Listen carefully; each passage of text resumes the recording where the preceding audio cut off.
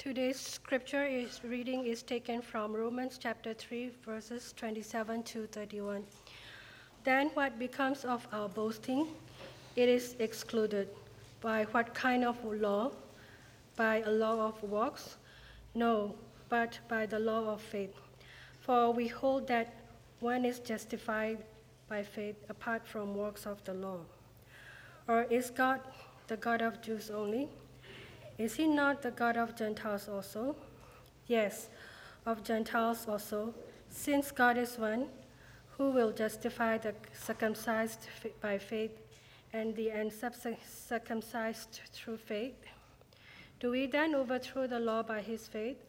By no means. On the contrary, we uphold the law. May God help us to hear his word. Esther, thanks for reading God's word to us.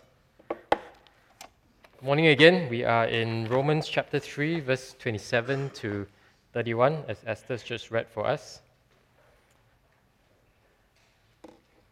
So I learned a new word recently. It's called humble brag. So I'm a bit behind times, right? I think this word has been around for quite a few years now. I think it got introduced to the Oxford Dictionary several years ago. Humble brag. What is a humble brag? So a humble brag is saying something about ourselves that sounds modest, but it's actually a boast. I think we humble brag all the time, right? I think if we're honest with ourselves, we say things like, my son is not so smart, only got 99 out of 100 for his exam. We say things, I'm really tired and busy with work, but I don't know, I guess that's the price of success. No, not bad, right, that one? Or doing a job interview, right? When the interviewer asks you, so what's your weakness? My weakness is I'm just too focused on getting the job done. I'm too focused on getting results. Sometimes in church, we kind of humble brag as well. I'm so humbled that so many people are thankful for how I serve them. Of course, the Bible also has the classic example of the humble brag. I think you may know this already. The righteous man in Luke's Gospel, God, I thank you that I'm not like other men.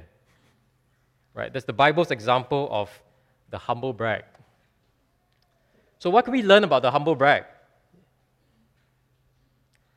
I think the lesson for us is that appearing humble, it's not the same as being truly humble, is it? In humble brag, people try to appear humble, but they're not really humble. They're actually boasting. The humble brag tells us that there is such a thing as false humility, a false kind of modesty. And I think a lot of us are Asians. So being Asians, I think we understand what false modesty looks like, because I think we do it all the time. No, I'm not that good. Don't choose me. I'm really not that good. Then we expect the person to say, no, but actually you are. Right? So false modesty. But the truly humble person doesn't draw attention to his humility. Right? He doesn't make his humility a thing to boast about, as ironic as that might sound. C.S. Lewis said, humility is not thinking less of yourself, it is thinking of yourself less. Right? It's not thinking less of ourselves, and that's kind of false modesty, but it's thinking of ourselves less.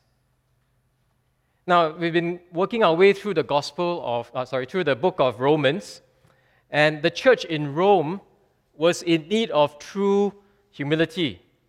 Made up of Jews and Gentiles who were different from one another. They were drawing lines over things like race and culture, social status. Both sides, the Jews and Gentiles, both sides were proud of who they were. And their pride threatened to divide the church. So the Jews saw themselves as righteous, as better than the ignorant Gentiles who had no heritage of the law or other Jewish privileges like that. The Gentiles boasted of their freedom. Right? They were not encumbered by any law keeping, so they were free. They boasted about their freedom. And they boasted even of how they had, in some ways, taken the place of the Jews as the people of God. Right? So it's saying, yeah, you guys, you Jews kind of lost your privileges and then we've taken your place. So good for us. The Gentiles were proud as well. So they needed a lot of humility in the church. Otherwise, the church faced the risk of dividing, of separating, of splitting. But the question is, what will really humble these people? What will humble them and keep them together as one? We might well be wondering the same thing as well. When we don't get along with one another, when there's conflict between us, when we struggle with pride, when we struggle with self-centeredness, what will truly humble us and unite us, bring us together as one? Now, the book of Romans is about the gospel. So far, we've heard about how this gospel is the power of God for salvation for all who believe. Now, who needs to be saved? I think we've seen from Romans chapter 1 to 3 that all of us do, right? Because we all have fallen short of the glory of God. And then how can we be made right with God? As Sam preached from last week from Romans 3:21 to 26, that passage says we can't save ourselves. We can't make ourselves right with God. But the good news, the gospel, is that God has done what we were unable to do for ourselves. Jesus died on the cross to bear the judgment that we deserve for our sins if we trust in Him. And because of that, God turns away His wrath from us, and instead God comes to us with grace and mercy, and He declares us righteous, and He forgives us and brings us into His family. And the only way we can be right with God is through faith in this Savior whom God has sent, Jesus Christ. And as Sam reminded us of last week, we don't depend on ourselves, but we depend on Christ alone to save us. Friends, this is the wonderful gospel that Romans talks about again and again. But we should realize that knowing the gospel is one thing, but has this gospel really taken root in our hearts? Has it really taken root? How are we applying the truths of this gospel in our lives so that it transforms how we live and we bear spiritual fruit? The trees like us, right? Are we rooted in the truths of the gospel so that the fruit of our lives is evident? Right? We see the good fruit of the gospel. Paul writes Romans because he wants us to not just know the gospel intellectually, to kind of give intellectual assent and say, yes, I know this. But Paul wants us to internalize the gospel, the good news, so that it impacts how we live. In fact, compassion ministry is just one very practical application of living out the truth of the gospel, because we can't not be compassionate if we have been saved by a compassionate God. The gospel is God's power to save. It is able not just to save us from hell, but it transforms our entire lives. The gospel is not just the doorway that we walk through to start our Christian lives. The gospel is the house itself that we live in. So what does it mean to live in the gospel house? What does it mean to live in this house that God has built? The house of the gospel. Here in our passage, Paul shows us how the gospel truly humbles us and then truly unites us. This is what it means to live in the gospel house, to be humble, to be one with one another. So let's begin by looking at how the gospel truly humbles us in verses 27 and 28. And if you notice in verse 27, it begins with the word then, right? Then, what becomes of our boasting? Now, the word then is a really important little word because it connects verses 27 to 31 to verses 21 to 26. Right? In verses 21 to 26, Paul has just explained the gospel. So now, then in verses 27 and 31, he's saying, okay, if you believe this gospel that I've just explained in verses 21 and 1 to 26, then this is how you should live. Then this is how you should understand who you are and what your life should look like. Then, verse 27, this is what it means to live in the gospel house. So the flow of thought goes like this, right? In verses 21 to 26, Paul says, we are justified by God's grace as a gift. Then we cannot boast about ourselves. Right? This is how the gospel deals with a common human problem that I think all of us struggle with. The problem of pride. You know, there are two kinds of people in the world. Those who admit that they struggle with pride, and the rest of them are lying. Augustine called pride the beginning of sin. Now, pride is often the root cause of our sins. And we can trace the source of our sinful words, of our sinful actions, back to our pride. You know, the problem of pride goes all the way back to the Garden of Eden, when Adam and Eve wanted so much to be like God. You know, that prideful desire to want to be like God, that they were willing to disobey Him to get whatever they wanted. You know, sometimes pride is obvious. You know, for example, there are obviously some folks who are, you know, show-offs, who brag about themselves. You know, those are, you know, we say, yeah, those are clearly proud, right? So pride can be obvious sometimes. But I don't think a lot of us are like that. But rather, for most of us, pride is a lot more subtle in our lives. The pride in our lives isn't always so obvious.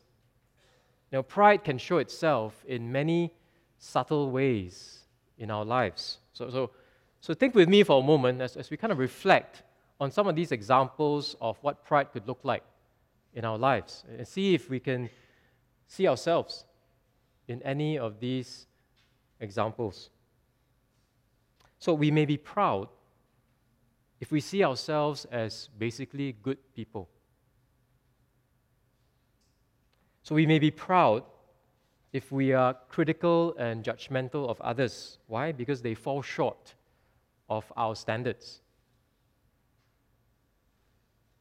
So we may be proud if we get impatient with others because they don't do what we want when we want it. Right? So if you're driving, you get easily impatient. Why? Because you feel that other people are just getting in your way. Right? And that could be a sign of pride. We may be proud if we have a need to be right all the time. And we may be proud if we want recognition from others. Like we want others to see that we are doing well. So we may be proud if we feel entitled to certain things. And we get upset if we don't get these things. So entitled to comfort, entitled to success, entitled to respect, etc., etc. Right? And we get upset because we feel that we're not getting what we deserve.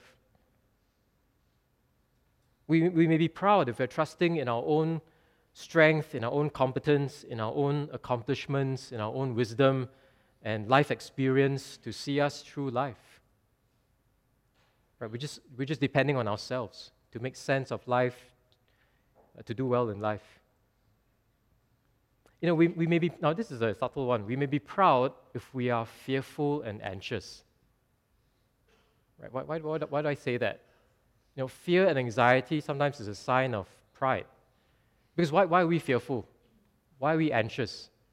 It's because we feel that we are not in control. We fear losing control. We fear that I can't manage my own life. So we get fearful and anxious. But why? Because we're proud of our ability to manage our own life. And when that self-confidence is shaken, we feel afraid. We feel anxious. So strangely enough, fear and anxiety could be a sign of pride in our lives. You know, we may be proud if we lack mercy, if we lack compassion. You know, we may be proud because we don't see why others can't sort out their own lives. Right? I've done well for myself. Why can't you sort out your own life? Right? So we lack mercy and compassion to those who are struggling, to those who are weak. We may be proud if we get defensive when others point out our flaws. This is something that I really struggle with, right? Sometimes Claire says things to myself, and I get all defensive, even though she means well, right? But why do I respond in that way to her when she says positive things to help me? Because I'm proud. I don't want to be seen to be less than perfect in her eyes, so I get defensive. We may be proud if we refuse to make the first move and mend a broken relationship, right? Because we insist, hey, it's not my fault, so that person should make the first move, right? So that could be a sign of pride in our lives. This is a common one, especially among Asian males. We may be proud if we don't like asking for help, right? I know this all the time when I get lost. I refuse to ask someone for directions. I just don't want to ask someone for directions. I'll look at a map, I'll try to figure out something, and Claire says, why don't you just ask someone? It's like, no, I can figure this out, right? I can find my own way.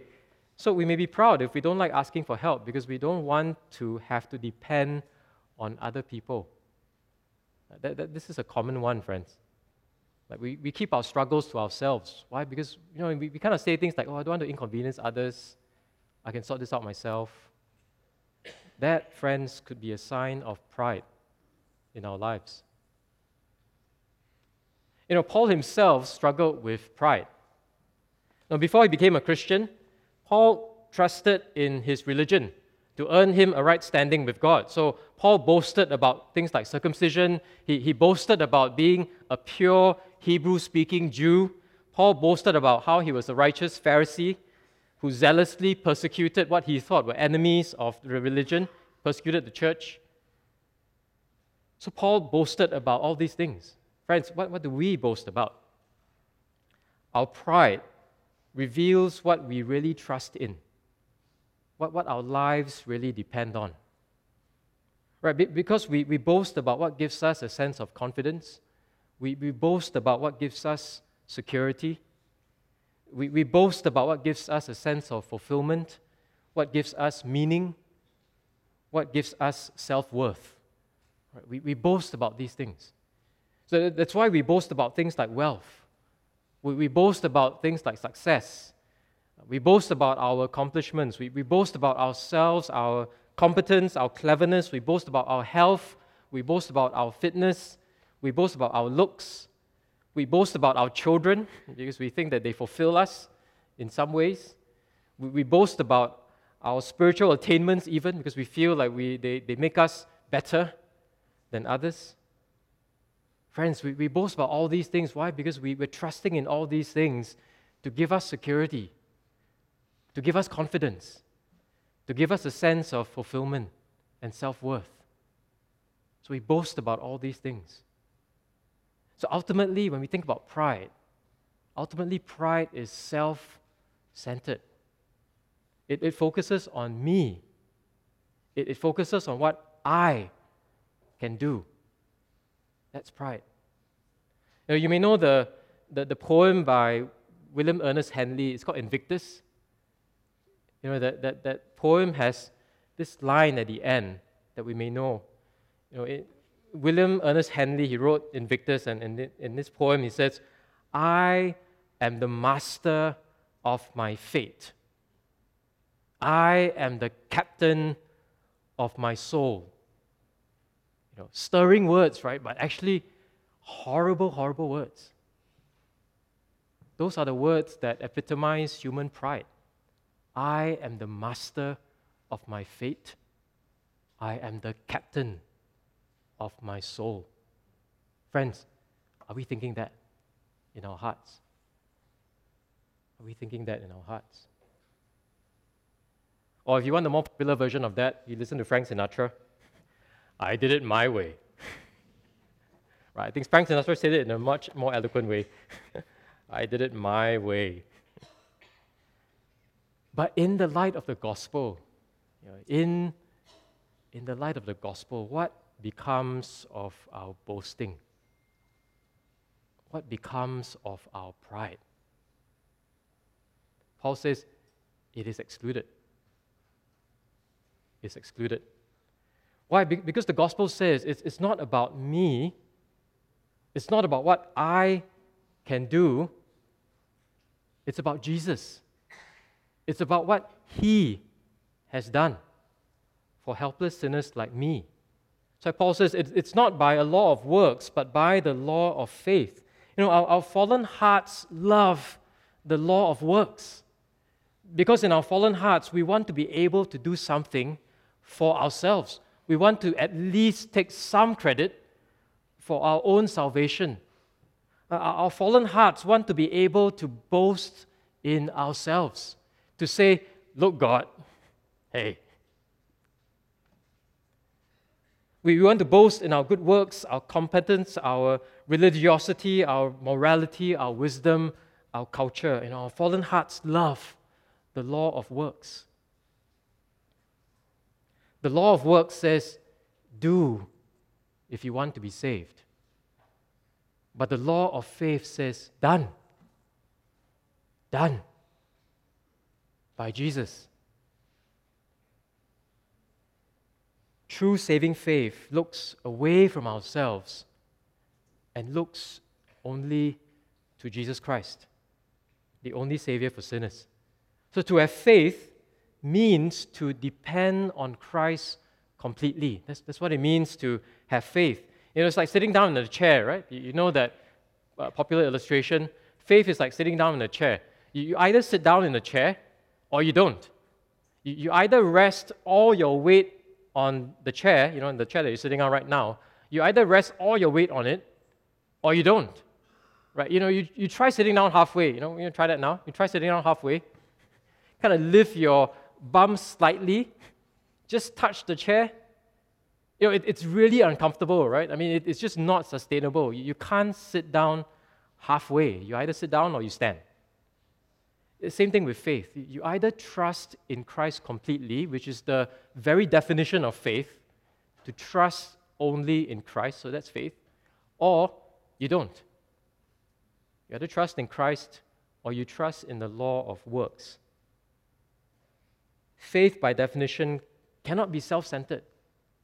Faith, by definition, excludes focus on self, because faith means to trust in someone apart from ourselves.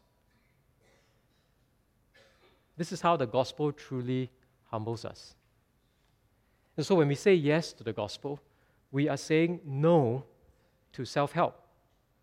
When we say yes to the gospel, we're saying no to self-sufficiency. We agree with what Paul says in verse 28. We hold that one is justified by faith apart from works of the law. You know, we cannot trust in Jesus and still boast about ourselves. Right? Imagine a man who's drowning. You know, a man who's drowning will not boast about himself. What does he do? A man who's drowning will scream for help. He's not going to drown and meanwhile say, "Oh, I trust in myself. You know, I'm actually fine. Don't come. I'm okay." No, a man who's drowning will look outside of himself for help.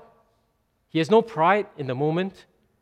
He has complete humility because he knows that he desperately needs help. So friends, if we are proud, I wonder if when in our pride, do we actually know how helpless we are without Jesus?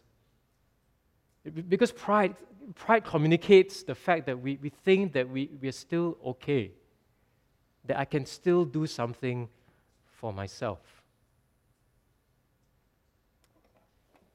What's an oxymoron? You know, have you heard of the term oxymoron?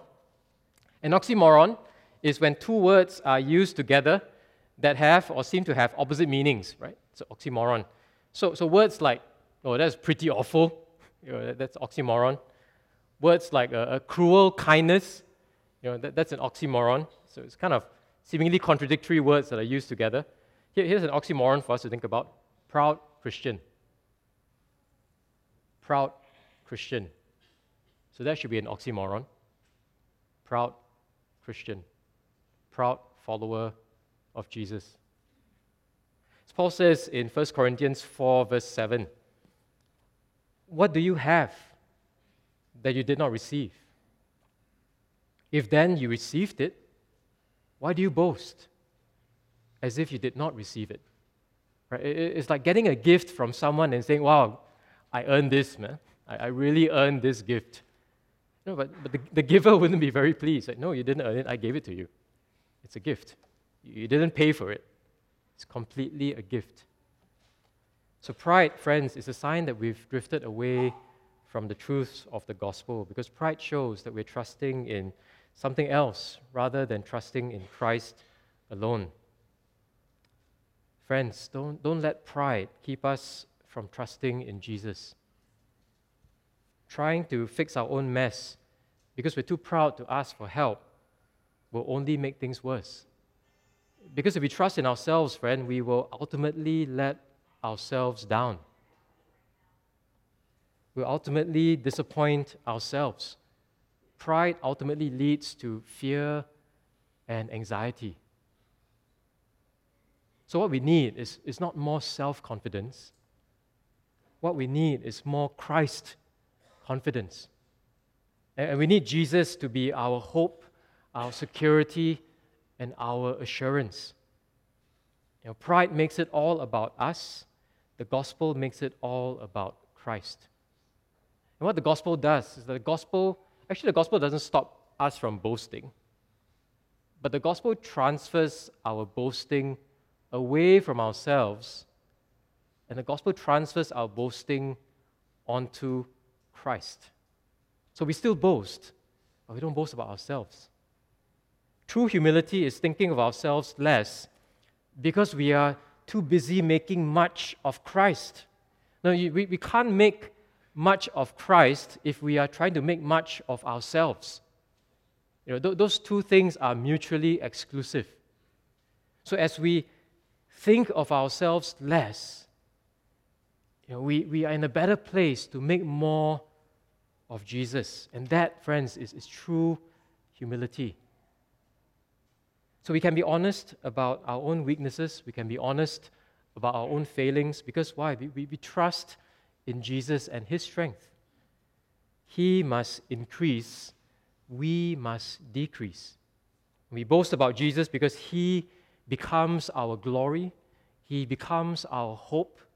He becomes our security, our joy, our assurance, our confidence, our competence, our sufficiency. They are found all in Christ alone.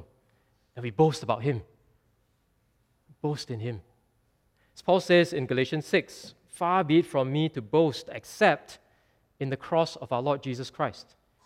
And as we read earlier in the service from Jeremiah 9, let not the wise man boast in his wisdom, let not the mighty man boast in his might, let not the rich man boast in his riches, but let him who boasts boast in this, that he understands and knows me, that I am the Lord who practices steadfast love, justice, and righteousness in the earth.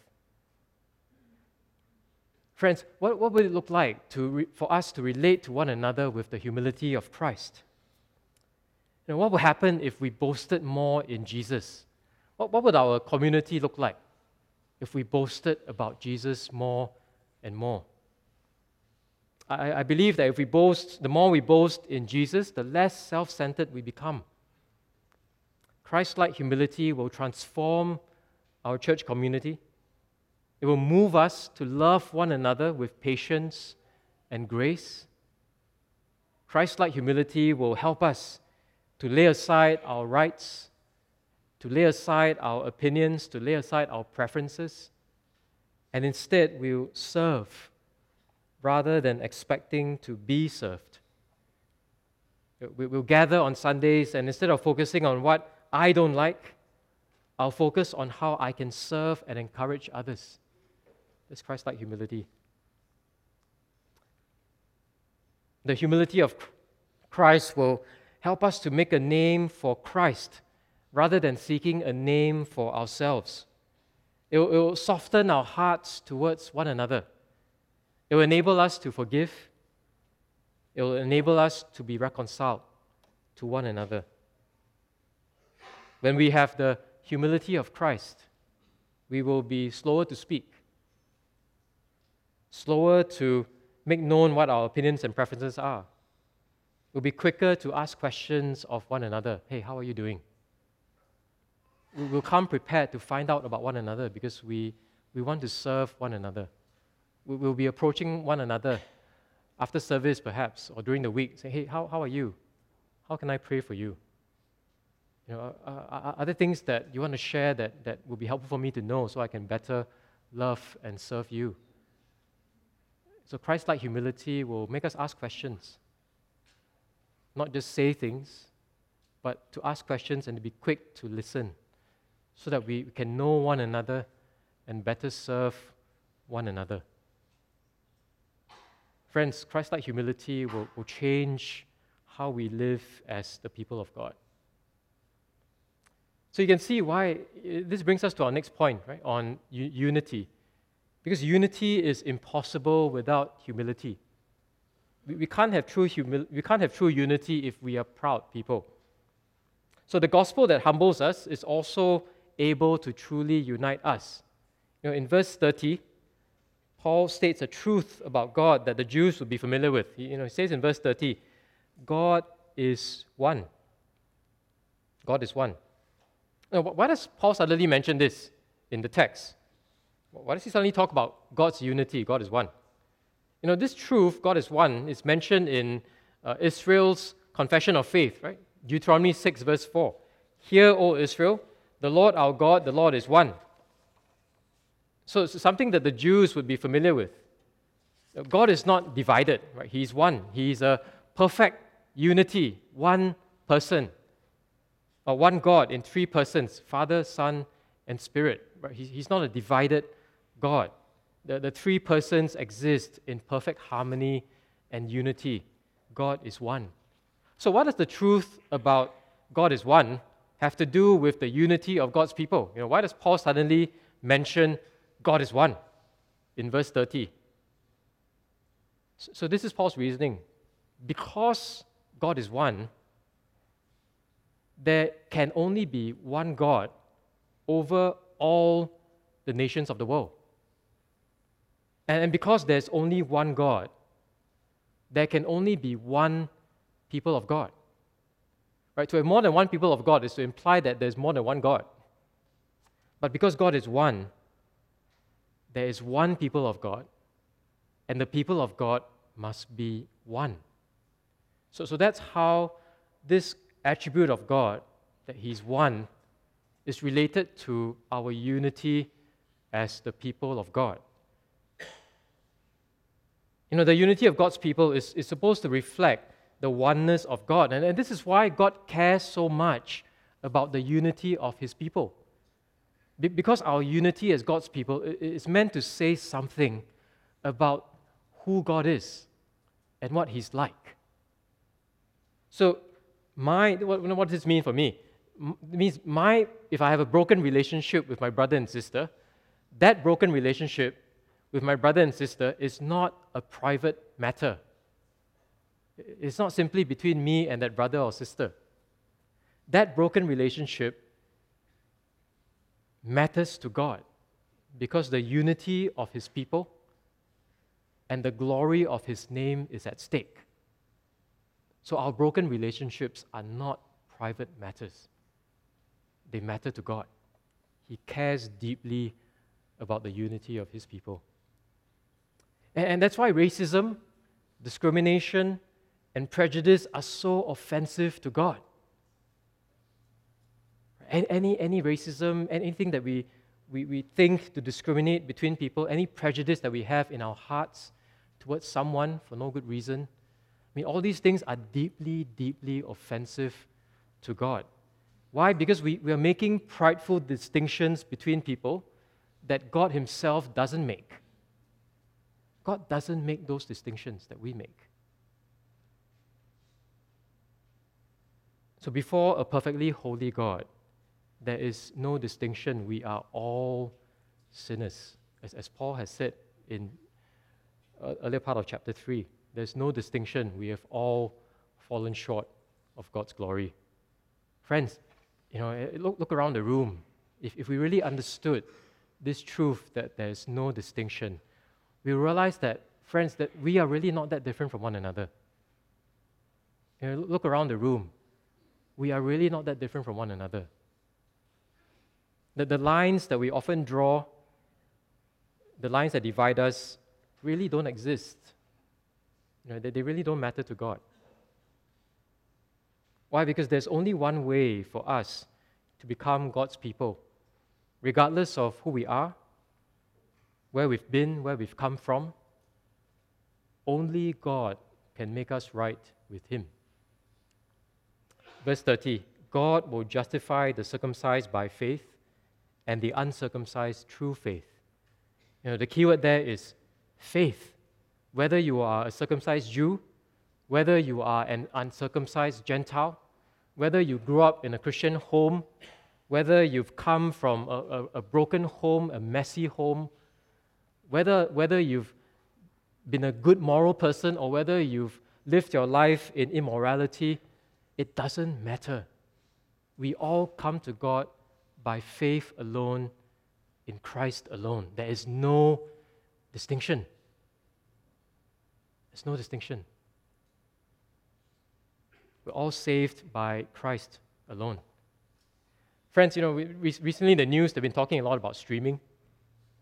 Secondary school streaming. The government has recently announced that they're going to do away with streaming, I think in 2024. So that affects my son Ian. I think he's part of that batch. No streaming. I wish they'd scrap the PSLE, but anyway, that's another story. So, what's the big deal about streaming, right? We have normal, we have express, and it's meant to reflect just different abilities so that students can be better served as they come in at different levels. But one of the unintended results of streaming is what? Labeling. There's an opinion piece in the Straits Times recently saying, yeah, you can do away with the structure of streaming, but what really needs to change is the labels that people give one another. Right? Why do people give labels to one another? Because if I know that I'm academically better than you, if I know that I've come in to this school on a higher level of attainment than you, then I'll say nasty things about you. Right? I'll label you. I'll label you like, you're not so smart, you're not so good at this, you're slow, you're kind of less successful. Right? Why do people give labels to one another? It's because they're making distinctions among one another based on performance. Right? They're like better students, not so good students, express students, normal students. So streaming has the unintended consequences of making us give labels to one another. Friends, if we come into something based on performance, we will tend to give labels to one another. If we think about church as I come into the church based on how well I perform, then within the church we'll be giving labels to one another as well. Oh, that person is a good Christian because serve in a lot of areas, must be good Christian. The other one not so active, can't be good right? So we give labels, right, to one another. We kind of view one another based on how well we think each other is performing in the Christian life. We make distinctions. And those distinctions, friends, they begin to divide us. They begin to separate us from one another. So we really need to understand the truth of this passage, that God is one. And He justifies everyone on exactly the same basis. It's by faith alone. There's no two-tier membership in the kingdom of God. There's no first and second-class citizens in the kingdom of God. There's no good Christian and not so good Christian, right? Because we're all equal in Christ. That the gospel unites us because we all enter God's kingdom on exactly the same basis. We have the same spiritual standing before the same God and the same access to God. In Christ, we are all one because we are all equal.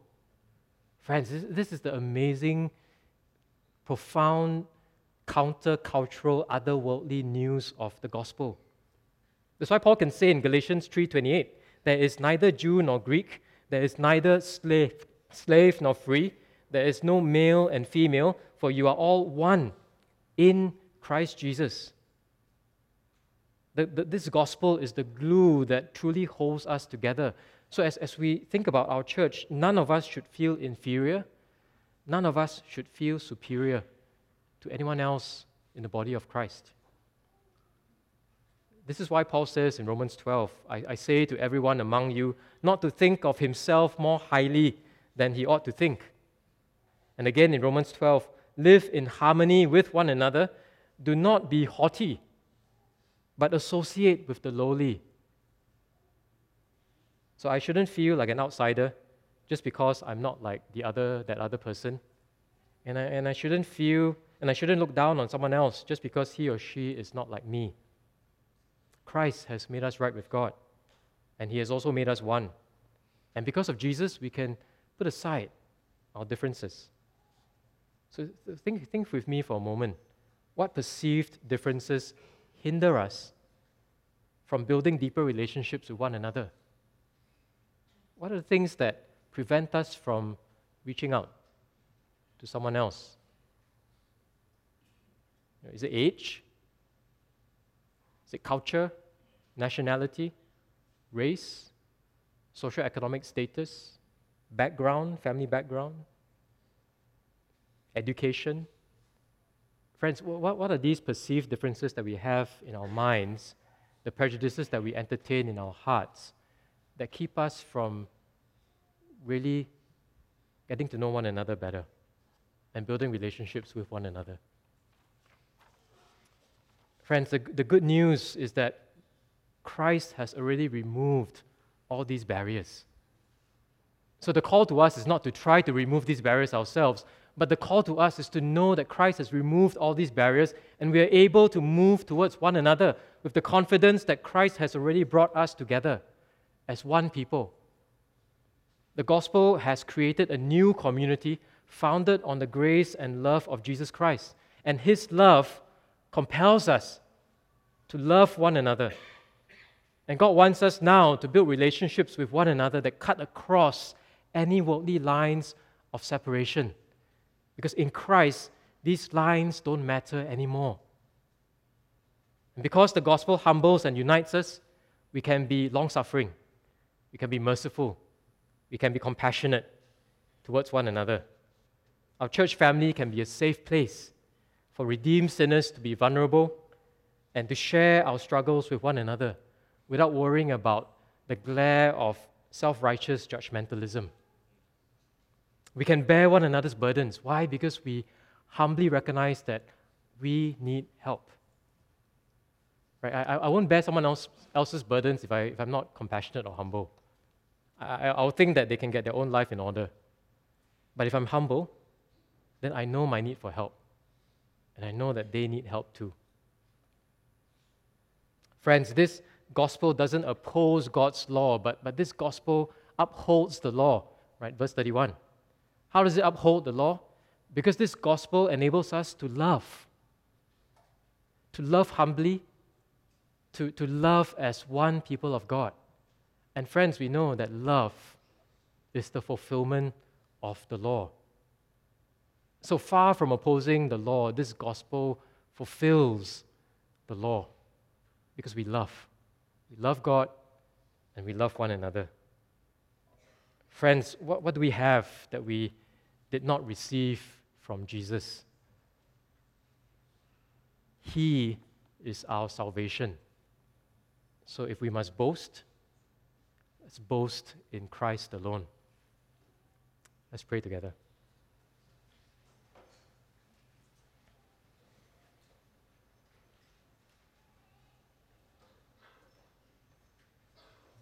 Dear Father, we thank you so much for how you have been merciful and compassionate toward us. Father, as we come to you, we acknowledge that we are nothing. That we come not with a sense of entitlement. We don't come with feeling that, we deserve to be here. But Father, we come with humble and contrite hearts. We come with broken hearts, knowing that apart from your grace, apart from your Son, we are helpless. So, Father, as we come to you now in the quietness of our hearts, we pray that your Spirit would speak powerfully your word to us. Father, we pray that your Spirit would shine the light of your word into our lives. Father, are there dark places in our lives where we boast about ourselves? Are there things in our lives that we boast about? Are we proud?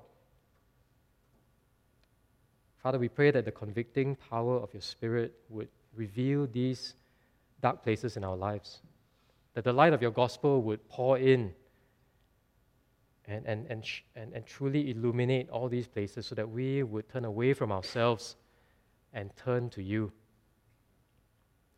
Father, we pray that you would help us.